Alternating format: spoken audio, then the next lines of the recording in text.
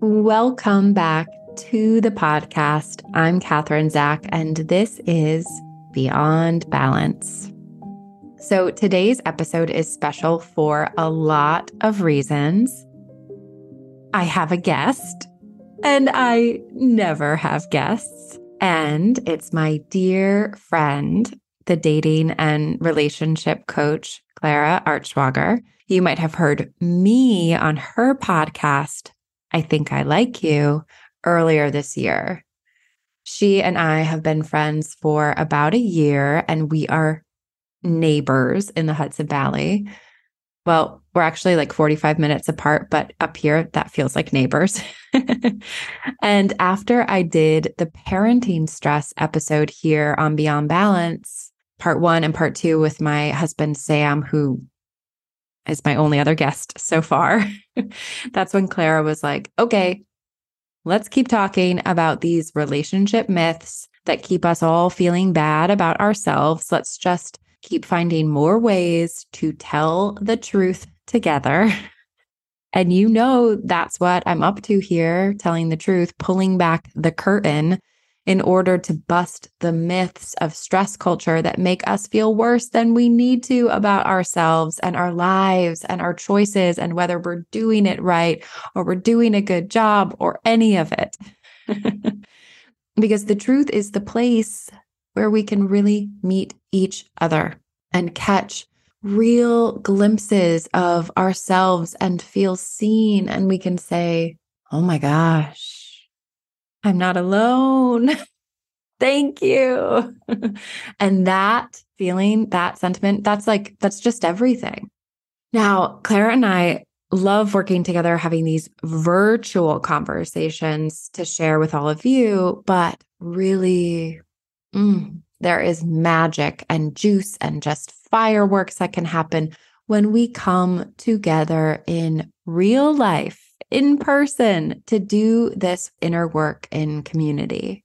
So we are co-hosting a women's retreat together in September in the Hudson Valley called Remembering You. A dedicated 4-day-long exploration of our primary relationship, the one with ourselves, regardless of and yet foundational to all of our other relationships, all of our other labels, our careers, our families, everything. This retreat is taking place September 13th through the 16th, but come a day early on the 12th and settle in. Your future self will thank you if you do. You'll have a fully stocked fridge and space to roam and just deep room to exhale before we dive in together to a curated retreat experience of self-exploration and understanding and sisterhood and writing and journaling and reflecting and meditating and resting and walking and yoga practices and, oh my goodness, making dinner together in this Nancy Meyer's kitchen in the 1790s farmhouse that we have rented for the retreat in Kinderhook, New York. It's so gorgeous. I held a retreat in the same house last spring. The link will have lots of pictures for you to explore and envision yourself there. And listen, I know that I am the proponent of daily practice. Daily practice is like the bread and butter. It's absolutely essential. It's like wiping our counters down and loading the dishwasher at the end of the day. It's like doing the laundry. It's what keeps the whole thing running. And yet retreats are something completely different. There's no substitute. They are one of a kind. Retreats are like deep spring cleaning. It's work that needs a dedicated time, place, group of people, set of supplies, intention, and container to hold the transformation and the big choices and the big changes and the big healing. It's just like nothing else. Retreats. So we have 6 spots left as of this recording, and I will link to the information so you can learn more and sign up to join us. I'll put it in the show notes, or it's just katherinezack.com/retreat if you're sure that one of those spots remaining is for you and you want to hop right to it. For now, please enjoy this episode, which is one of 3 conversations between Clara and me, just giving you the tiniest taste of what truth-telling on this retreat will feel like together. Truth-telling, or truthy, as we named it in this episode, which is called I Never Had a Honeymoon Phase and Busting Other Myths About Marriage. Well, good morning, my dear. Good morning. It is the morning. It is so bright and early. Like, we did this first thing and I was thinking, I would love to start many days like this. So nice. But my first question for you is like a warm-up question. Are you a morning person? Do mornings mean something significant to you? That's a great question. Because through and through, yes, I'm a morning person. I have the bedtime of a toddler, which I think is going to work out well for me with children. I don't know. If you don't have children and you're like, that's going to work out well, then you're shown the opposite. But yes, I'm a morning person. And my husband is too. And that actually feels important. It's gone both ways for me rather, in relationship, where I've had relationships where people have been morning people as well, and then they haven't. I've seen it in both directions, both with clients and friends. And so I don't think you both have to be this way in order for things to flow or be successful. I do get feedback from women, and I think this has more to do, and I'm curious if this comes up in your work, where they're on their own and they've really developed a practice of going to bed early, which informs something around their mental and physical health. And they're getting up early and they're, using this quiet, this time. I mean, the reason that I love the morning is because I connect to that space where it feels like the world hasn't woken up yet. And even if I've decided between the hours of, 10 and 11 or later in the day when the world is more awake, that I'm not going to check email or I'm going to be offline, there's something different about that time and space of the day, which I really cherish. But I found it with people where they're like, I don't want to give up that time in relationship, which I don't think one has to. But what I do adore about my partnership is that, we do really cherish this time in the morning. And sometimes that's together over, coffee, and we sit and we talk. And other times it's like we're both up and going to our opposite corners of creativity. So totally a morning person. I love it. I was going to ask you, has that changed since you've been married, or just any reflections there, anything you've noticed? It's changed in that right after we got married, and this was actually James, who, when I first met him, one of the things I loved most about him was he was like, I'm up at 5 or 5:30 and I start with a cup of coffee and I read my book, and then I take my dog out and I train my dog, and then I come back and do this. And it was very deliberate and intentional. And he was really missing that time. And we had fallen into this habit that wasn't bad necessarily, and I think you go through seasons and phases. I'm sure you have the same thing. Obviously, it changes a bit with children, where we would get up and we would talk for a while in the morning. But that was keeping us from that precious time of the day where we wanted to be doing certain things in our own world and work. He is a musician, so there's a magic to practicing and playing at that point in time in the day for him, as it is for me in writing. So right after, we're recording this in April and we officially got married in early November. And right after that, it was like, reroute the morning routine. We're going into our separate corners, which I think is kind of funny on the heels of, marriage. But I know you get that. Interesting. So, okay, you feel like right after your wedding, it was like a definite, nope, we need to reclaim this kind of separate space in the morning. Is that what I'm hearing from you? Yeah, it felt that way. I mean, I think part of it was the wedding stress. We didn't like the planning process. I think, like many people, I came onto the other side and was like, I wish we had just eloped, which we said throughout it. And I don't know. That's a whole other conversation for another time. So I think both craving a life and life in general that wasn't filled with the thoughts around the wedding. And we also are both, I think you and Sam are this way as well, where we really have a hunger for the things that we want to create in the world. We both work for ourselves. Mm-hmm. So there's an excitement to that. It's not like, I've got to get this done. There's a little bit of that. Yeah, there's that too. But it's like, I want to dig into this. I think that there's something, it's interesting. It's really supported, I think, the health of our relationship, the things that we've been able to tend to. And we do still have mornings here and there, and especially on the weekends where Mm-hmm. we linger with one another and we have coffee in bed and we chat. But yeah, I haven't thought about how that happened or sort of breathed life into that and said it out loud until you asked me.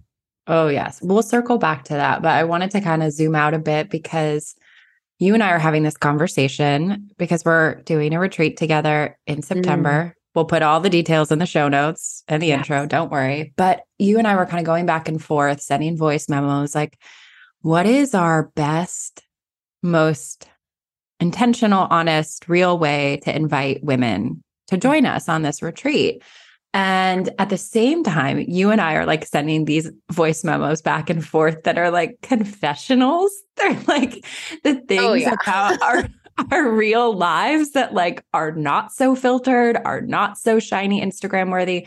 And we're just kind of like saying these things back and forth and feeling like it was a really comfortable, safe space for each of us to be vulnerable, sharing things maybe we wouldn't otherwise say out loud about our relationships and our lives and stuff around kids. Yes.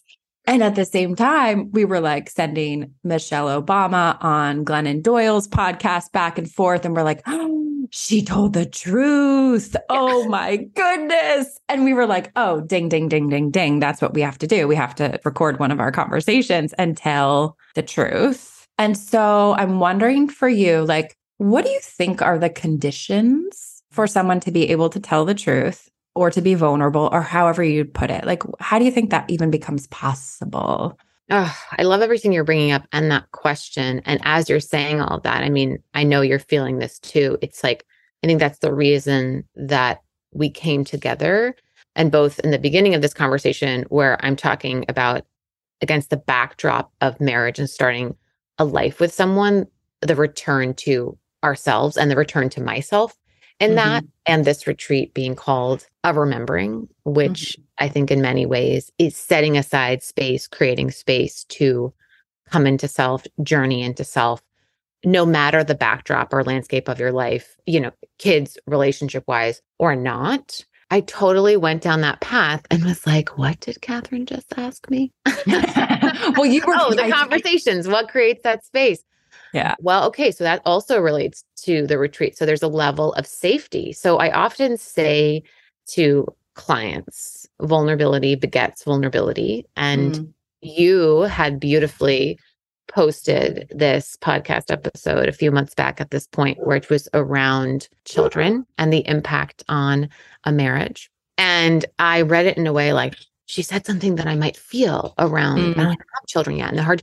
So I think when it comes to being able to speak the truth, say the things that we may even be afraid to know within ourselves. I think we're often afraid to know within ourselves. When someone else breathes life into that, it opens the door for us. And so I think in a lot of my work, and for years, I actually didn't know that I was doing this. I was just like, I'm just writing candidly about my dating experience because this feels good to share my open and honest and very real experience. And people would write me constantly being like, oh my God, oh my God, oh my God, I feel so seen. And it wasn't like I held this magic key of like experience. It was just my willingness for my own healing to go there. And I see that in your work as well. And so I think in the context of our friendship, because we've known each other for over a year at this point, but it really, I think when you are a truth seeker and teller, you kind of know pretty early on when you meet someone, you're like, oh, we can go there. Yeah. And so it's an environment. It's an environment. And I think given the work that you and I do, we might be a little more tapped into that environment on the regular. But I know that other people, women especially, are so hungry for that environment. And well, this may or may not directly answer the question that you asked. What I do feel very deeply is that it's the exact environment that we're creating for this retreat. And it's through the ability to both witness the truth within yourself and then express that to others, where it's like, that's the release, that's the power, that's where everything is born out of. So I don't know what comes up when I say all of that, but I'm going to pause. Oh, you gave me the perfect lead in, because I'm just going to come out and say it. We each had a couple topics. We're like, ooh, that would be truthy. That would be truthy. That would be truthy. I love the word truthy. I just came to me.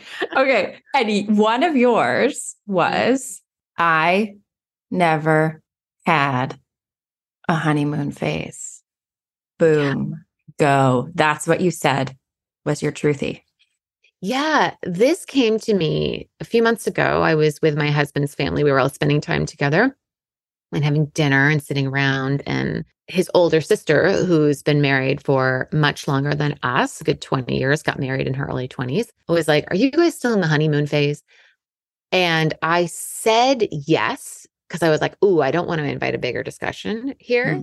I was just sort of like, yeah.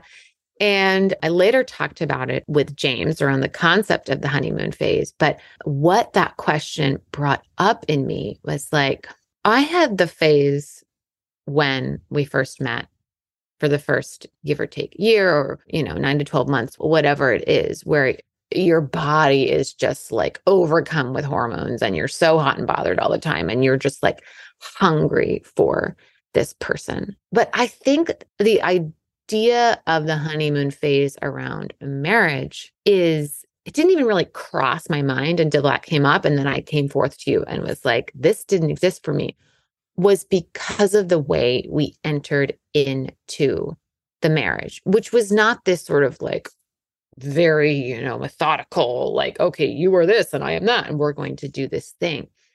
It was actually for an honoring and a reverence, which I think is why we connected so much to Michelle Obama's words around the hardness of marriage, but an honoring and a reverence for what this entity is, the entity of marriage. I was going to say, like, that's a distinction that came to me earlier too, when you were talking about how wedding planning was stressful. And now you're talking about this like reverence for the entity of marriage. There's a difference there, yeah, between wedding and marriage.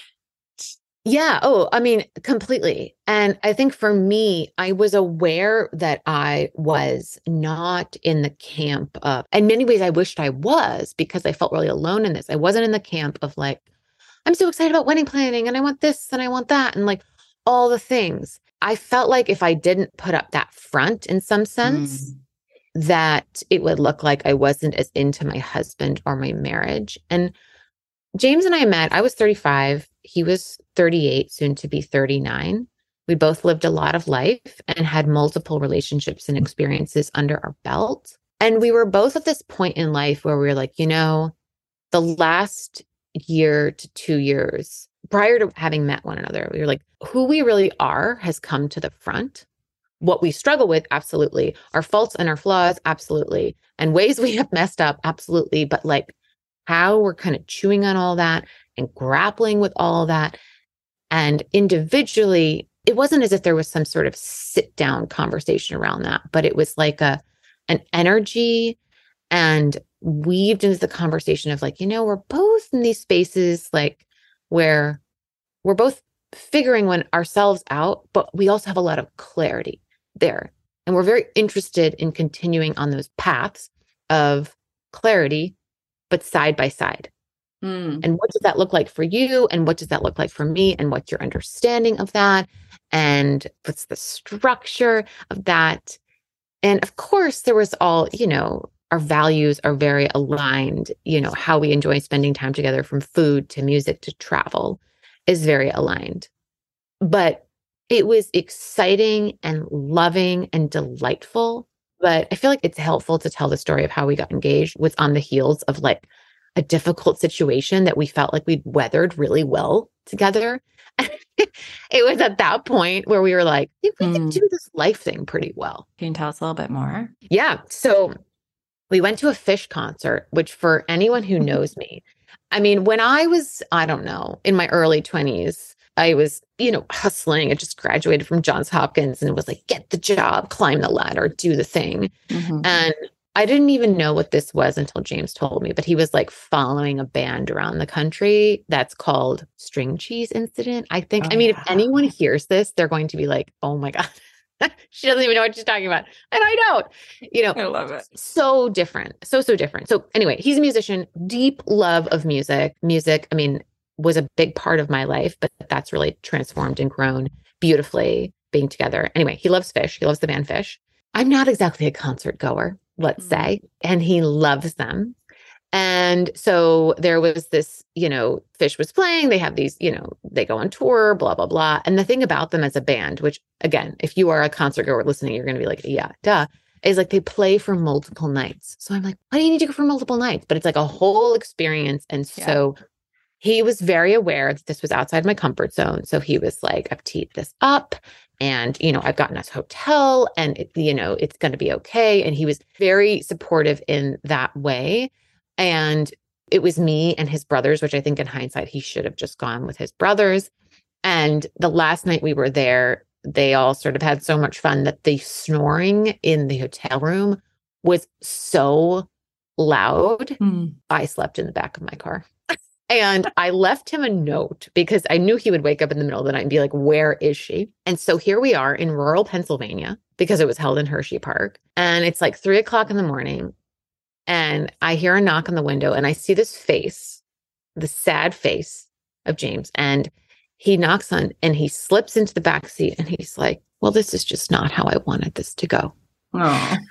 And I think the thing is that I wasn't like, you asshole, and not to say there's anything wrong with that. I just knew that. I was like, he's actually more upset about this whole circumstance and the experience of experiencing, because it was our first concert together, experiencing music in this way together than I am.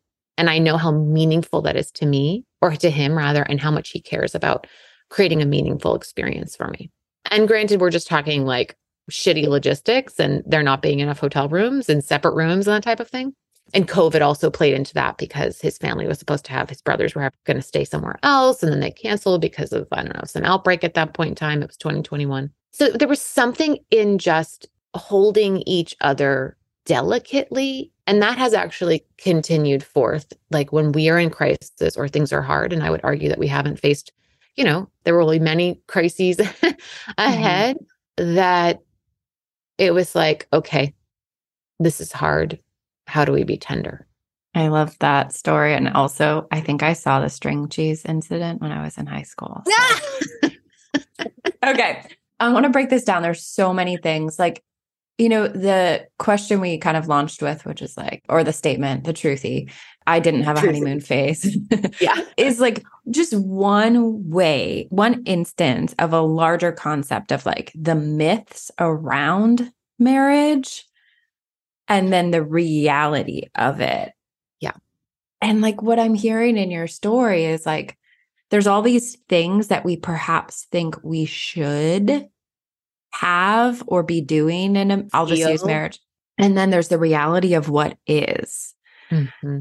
And there's a difference between kind of being attached to and suspended in that, like, well, it should be like this. We should both be having fun. We should be, enjoying the same things. We should have the same kind of love of the mornings or love of the concerts or whatever it is. And then you meet the reality and you're like, oh, this is different. And so now what? Yeah. Yeah. And I think by way of the work that I do, my eyes were open to that before diving in. I'd also be remiss if I didn't. I know some of my own experiences informed by the way marriage was portrayed to me as a kid. Say more. Well, my parents separated, but they also both had multiple marriages. And I don't say that to be sort of like, oh, it was so like, they were just crazy. What I actually witnessed was them really trying on both sides. Mm-hmm. And my dad, especially, who was married in his late 20s, early 30s, had my sister. Now, mind you, my dad was 62 when he had me. So my sister, my half sister, but she feels like a sister, is in her 60s. I'm in my 30s. It was a completely different time. So she witnessed the first marriage. And then there was a second marriage. So that was her experience of the stepmother. And then the third was my mother that brought forth my brother and I. And then we had a stepmother. And so I have an understanding of, you know, my dad's experience with my mom and that whole thing, and them divorcing and him remarrying. But then I also have the history by way of my sister and that whole experience. And so, and even without the awareness and the conversation, and I know you're familiar with this, it's what's bred into you, you know, but in terms of what's housed in the body. And so I would say that overall, marriage was the act of that was a very triggering experience for me, because it kicked up a lot of things, as I don't want to necessarily say trauma, but as memories are wont to do.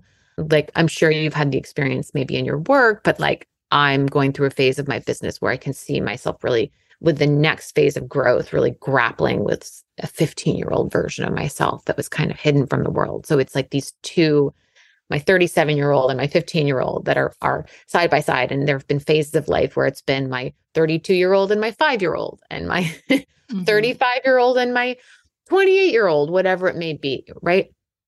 So the actual act of marriage, and in that vein, it makes sense as to why James is one of 5. His parents have been together for over 40 years. There's a lot of rich, warm, nourishing partnership, family, connectedness in his family, which is undoubtedly why I was drawn to him. So yeah, it was confronting. And I think societally it's framed as this monumental best day of your life event. And I think when we talk about it not being the best day, it's because, it was too much pressure, we were stressed, or we didn't really like the caterer. And that's all well and good as well. And that all matters. For me, it was something deeper. There was a catalyst that came through. There was an entry point here where it was like, by way of getting married, I am opening up myself to a depth of love and intimacy that is really new and confronting and can be scary. I don't know if that makes sense. Well, sure it does. You're truthy. It makes sense. You know, that's you. That's how you were meeting this moment. And I think perhaps there's a tension between, like, with anything, and this conversation is just centering around marriage, but like with anything, there's this version that's presented to us, or there's the kind of dominant narrative around it. And I would just conjecture to say, like, the James's family version of it is kind of like a good stand-in for the dominant narrative around marriage. Yeah.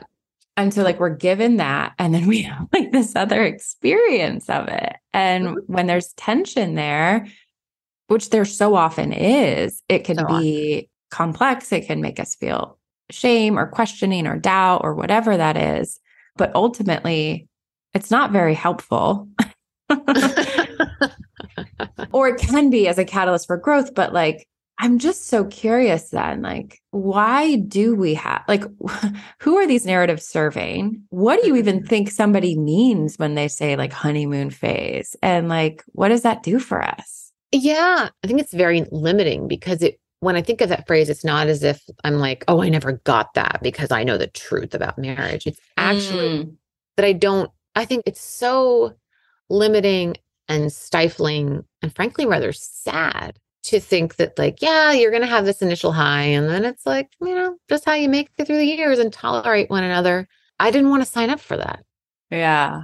Because what I get is actually seeing my marriage as this separate entity that we both feed and contribute to. And it's through the act of that I actually evolve. And that evolution is not always comfortable. Not comfortable in the sense that, like, we're fighting. It's more that I have a husband who is a very loving and beautiful mirror to me. But do we always want to be mirrored? Right. Right. And I think that's the thing about, I was going to say, if you're doing marriage right, but that sounds like way too blanket of a statement. But I think you and I have talked before about how it's confronting. Have we, or did I sub you out for another conversation? No, you've said that to me. You've said to say more to our people. Yeah, that what I find now in this landscape that I'm in, and it's very early stages, but I will say that even we were only together for how long was it? Like 2 years before we then got married. But I do feel this space of like, oh, it's like, okay, I'm gonna sink in a little bit more. But what I'm sinking into is like, all right, Clara, who are you? Mm. Who are you in life and love and work and friendship and body? I'm doing a lot of very vulnerable work on my body and like my sexuality right now. And to to do that in the presence of another who is saying like, I love you, I'm here to support you. I've never had that kind of witnessing. And you'd think Mm. like, oh my God, that's so wonderful. But like to the nervous system, my nervous system is like, but are you sure? You know, so in that way, it's lovingly bringing up old stuff that the same could absolutely be said for James. But it's also hard because there is a very real part of me that's like, I just want to shut all that down and like drink a glass of wine. Yeah. Do you think like another variation of like that honeymoon phase myth is that like marriage should be easy? You should always like each other. You should always get along. Like the confronting Yes. stuff is, yeah. Okay. Yeah. I mean, I think the reason that Michelle Obama article or a conversation and she's written about it is so freeing is because she talks very openly about the disdain and dislike she's had for her husband over the years. I don't know if Yeah. disdain is the right word, but like, yeah, like straight up moments where you're like, I do not like this person. Yeah. Yeah. And I mean, how refreshing to be able to like admit that because I think that gives us all a little bit more space to kind of like, I mean, I would say part of my work is just to invite people to feel less bad about themselves. Mm, yeah. Because we're all like, it looks like that. It looks like that. It looks like that. And it's just not like that. And I think that's the part that it can only be navigated internally, but it's like, what's that balance between feelings of frustration with a partner or a phase of difficulty? And is the difficulty like this challenge you feel in a tough work or like moving towards, a yoga inversion, right? Is it healthy growth or is it just like not good? Yeah, we could probably have a whole other episode about that between this. Like when I used to teach yoga in Washington, D.C., it was like I would be inviting people to just be doing a seated forward fold. And I would have to break the ice a little bit because everyone's efforting so hard. They're in pain. Their hamstrings are tearing. They're like, and they have these grimaces on their faces. And I was like, listen, DC is a town that really wants to touch their toes. Like we really want to achieve that goal of touching their toes. But it's like, this work is harmful. Relax your knees, relax your face, relax your jaw, exhale. Like there is this kind of fine line we walk between enough effort and just, this is not safe. Yeah. Yeah. Yeah. Completely. We're talking about this honeymoon phase, but I'm like, what did I have instead? Yeah. Tell us. And that is like, I don't know you can only sort of do it by way of examples. But in terms of what's coming up for me earlier this week, we have 2 dogs, which throughout this recording have undoubtedly been heard in some, in some circumstance. And the other morning, James has a late night rehearsal on Monday nights, and I'm a very light sleeper. So I will sometimes sleep in the other room so that I can just get to bed so I'm not disrupted. And I poked my head into the bedroom. It was very early in the morning. He hadn't woken up yet. And I see 2 dogs, 2 sitting side by side of the bed. And I just see diarrhea covering the carpet. Oh, no. And it has hardened. It's clearly been there overnight. I just shut the door and like in my head, I'm just like, what is this life? And I go to do some work and I had texted James because I was actually recording one of my own podcasts. And I said, I'm upstairs, I'm recording a podcast just in case you wake up. And he wakes up and the text message is like, what is going on? There's poop all over the floor. And in those moments, what I love is that there is this, it doesn't even need to be spoken, but this choice of like, we're like we are just going to deal and laugh. And like, I knew that he wasn't, he'd been coming off of a sinus infection. So I was like, I got to clean up. Like, it's fine. Brene Brown has that whole thing where it's like, you have to both be at a 10. So if one of you is at a 3, then the other has to be at a 7. But if one of you is at a 3 and the other is at a 5, it's like, what do you need to cut or like shift or do in order to support that? And so I was like, I can handle this. But it's this ability to be like, we're not going to let something like that be sort of spewed all over one another. I'm using a rather like, honestly, like dog shit is like not that big of a deal. We've also had like arguments earlier in the morning where it's like, okay, how do we remedy this now? Because we actually don't want to carry this on. We don't want to drag this on. Mm-hmm. Versus periods where it's like, no, I'm going to lean into this and drag this on and drag this out. And so I guess I think about that in relation to the honeymoon phase, where it's this ongoing desire to, how do we be gentle with one another? How do we honor our feelings? How do we make space for that? And there are moments of anger and frustration and sadness and all the things, but like, how do we just put actually an eye more towards being kind and gentle with one another? I'm laughing a little bit inside because I'm thinking about those lines that Michelle Obama said, where she's like, you got your kid, you got your baby, breastfeeding's hard. It's not working. Who are you going to get mad at? You can't get mad at your kid. You get mad at your husband. So I'm like loving all this, like, we're trying to be gentle. And it's such a good baseline. And then you think of like, yeah, go. Yeah, let me just say that also with gentleness comes humor. Like just the other day, I was like, oh God, when you do that, I want to punch you in the face so hard. Yeah. Humor helps. And he's like, right here. So there is that, yeah, with gentleness comes humor and also an ability to communicate in a moment where we're like, oh, I am dancing that line. When you say that or you do that, oh, it makes me feel like this. And we don't always nail it. Someone explodes or something happens. But that ability, at least from where we sit, sort of the situation I am, took attending to our own work, our own nervous systems, a self-awareness to be able to do that. I would much rather have that than a short-lived like honeymoon phase where, we're just so enamored with one another that the realities of life haven't come up to kind of knock us off course.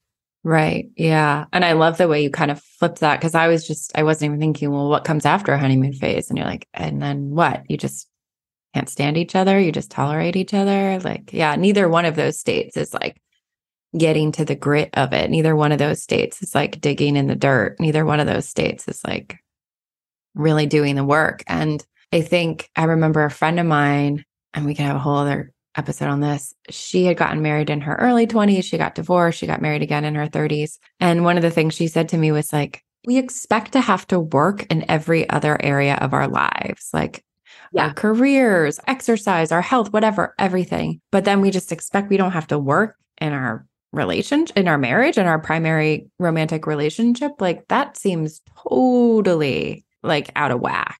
Yeah. And I think, in my mind, it's never by chance that we do what we do.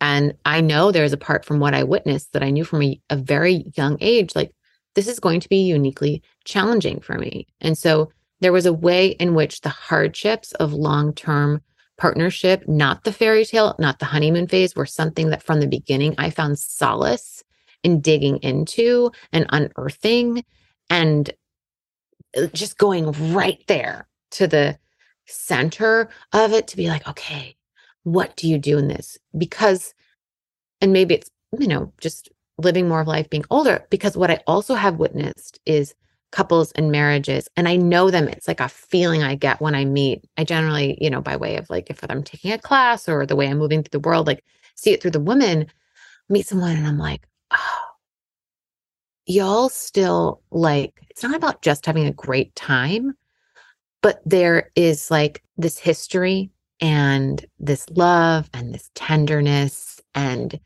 this, I don't know, it's kind of intangible. And I don't know what you call that. It's not the honeymoon phase, but that's what I want. So that's a building towards versus a like letting it run out.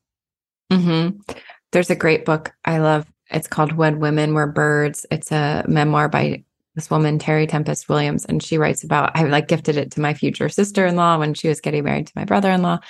She writes about marriage, and she had been married to her husband for like 40 or 50 years at this point. And she called it like a deeper fire, like that burns. And it's not like this like fireworks of attraction and all of that. It's like a deeper fire. So, okay. So like if you were to give advice to yourself, we'll just keep it to you. Like, what do you think it might take to stay curious enough to keep tending to that deeper fire so that like as the years go on, as the decades go on, you can stay close to this thing you're building, this fire you're building? I have to continue to go into the fire within myself. Mm. I have to continue to stay honest. The thing is like that stuff actually relates to when it comes to my work, my livelihood, what I want to create in the world. It also fuels that too. It's not just a like, well, this is going to help my marriage. That's just one benefit, or it's going to stoke that fire. But that it's like a journey into self, which is interesting to consider where we started this conversation, because it was like on the heels of getting married, we recreated our morning routines to do them completely independently and journey into self. Right. So it's like that consistent journey into self, which are supported and facilitated for both my husband and I by way of, whether it's like coaching or therapy or yoga classes, like just the things that we do, the kind of nourishing ingredients and practices that we stick to. I'm trying to think if there's something, because that holds so much, if there's something more beyond that.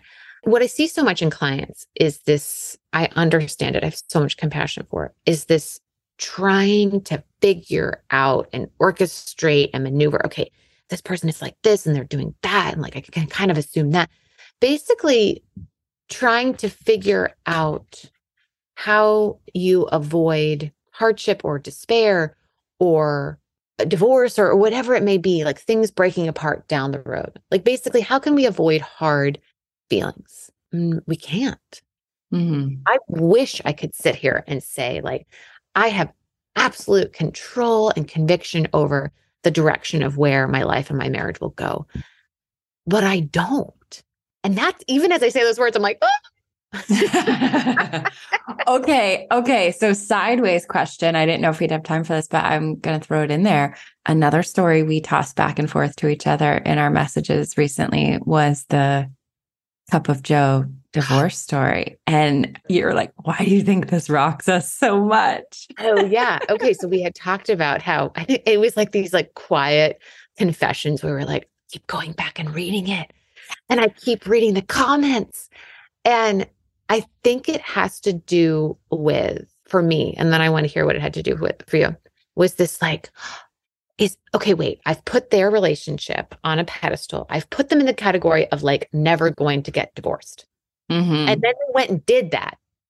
And I'm like, oh shit, you were in my safe zone. And like consciously or subconsciously, I was trying to follow that path to ensure safety for myself. And well, y'all went off kilter. And okay, wait, can I try and figure out how and the why so that that doesn't happen to me? Or like, wait, well, what are you experiencing on the other side? What was your why? Like, I view you as a really, this being Joanna Goddard, like a really smart and admirable and someone I admire deeply woman. What are you doing with life? What came up for you? I almost feel like this is another version of the honeymoon phase myth that like a good marriage is one that doesn't end. Yeah. Yeah, I don't know. I distinctly remember like, we had these quiet conversations. I was like making putting fresh sheets on all of our beds that Saturday morning and like, got to go do the laundry. I'll be upstairs. And I'm like texting you and voice memoing you. I'm like, I know, I reread it. Those listeners who don't have context will link to it in the show notes, this long time blog that we both read. Yeah, many people read, and I'm sure listeners read too. And it was, I think prior to this, if someone had asked you off the cuff, like, what do you think about their marriage? You probably would have been like, they seem like a really happy family. And even in that phrasing that I just used, it doesn't mean that happiness can also include other outcomes or have other permutations. Yeah. But I think what you said before is that a good marriage is one that lasts. You're right. Like as another myth. One of the things, like, do I know anything to be true all the way? No. Do I feel a lot of conviction around a couple things? Yes. And one of those things is that I just believe that the only two people who actually know what's going on are the people inside that marriage or that relationship or that thing. Cause like, I mean, I'm sure people look at Sam and I and they're like, oh my gosh, you guys are so happy and whatever. And like, we've had so many moments where I'm like, oh my goodness. And when we were in Costa Rica in February, that's when that Cup of Joe article first came out. And I was like, Sam, I've been reading this all day and it's about how they got divorced. And it wasn't just like I was bringing it up out of nowhere. Like we were there. And there's this great Joan Didion line where she's like, God, what is it? I forget which book, where she's like, we went to Hawaii to save our marriage or get a divorce. And she's talking about her husband, John Donne, like when they had a young child. And that's almost how I felt about Costa Rica too. It's like, we went to Costa Rica to like save our marriage or figure out if we should get a divorce. And that's me being a little dramatic, but it's true. I mean, it's like every couple years or every couple months, there's something that like makes you realize that this is not a guarantee and it does take work. And are you willing to refresh that effort and stay curious about the other person and continue to show up? I think that's, I don't know. Yeah. And I think that with that article, it was like, and again, we don't know, but it's like there are going to be circumstances and situations where even if you do show up, people show up. Right. That's not the outcome. But I also think that there is lightness and levity and relief breathed into how hard it is. Yeah. And I think there's a way in which we just sort of generalize, like, it's hard, but we don't talk about the specifics. And I think that's why when you share that episode in the fall around how hard children was on the marriage, and I was like, okay, so Catherine, so this is a big fear of mine. So can I just let this out to you? You know, and I would say side by side, voraciously consuming the Cup of Joe article and then reading the, 1,500 plus comments, I also find myself drawn to content and articles where people are like, we didn't have children in order to save our marriage. And I'm like, should we not? Is it bad? Just the other morning, I said to James, I was like, I want to be a mother so badly. And I'm also reading all of this content. I need you to know that I scroll my phone and I read this content. Okay. And like, I know you have those fears too. So I don't know. What do we do with all those fears? And, he's like, we try. Yeah, that's right. I love that. That's probably a good segue into episode 2, which is so let's coming soon. We'll pause here because we're going to talk about babies and mama-ing and parenting, and we're going to flip the tables and I will interview you, which I'm so excited about. Oh, well, thank you for being truthy. Thanks for being honest. Thanks for being real. Word now. Yeah, it just kind of came to me. I just like, let's keep pulling the curtain back. And I think that, just to circle it back to the retreat is like, that is that space times 1,000. And not that it can't be done on a consistent basis. It should be. But I think you and I've both experienced, whether it's in partnership or on our own, where we have these dedicated spaces where it's like, I'm here to just bare my soul, so to speak, and dedicate space to that, whether it's in the, with others or just having a dedicated trip and exercises and practices in community where you can unearth that all within yourself. The benefits from there are so immense. I love it. I can't wait. So much more to come. Okay. Thank you, my dear. Thank you for chatting with me this morning. Till next time.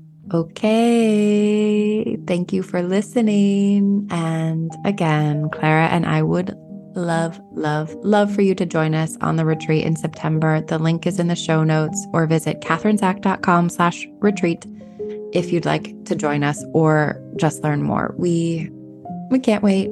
We can't wait. We hope to see you there. Till next time. Thank you. Thank you. Thank you.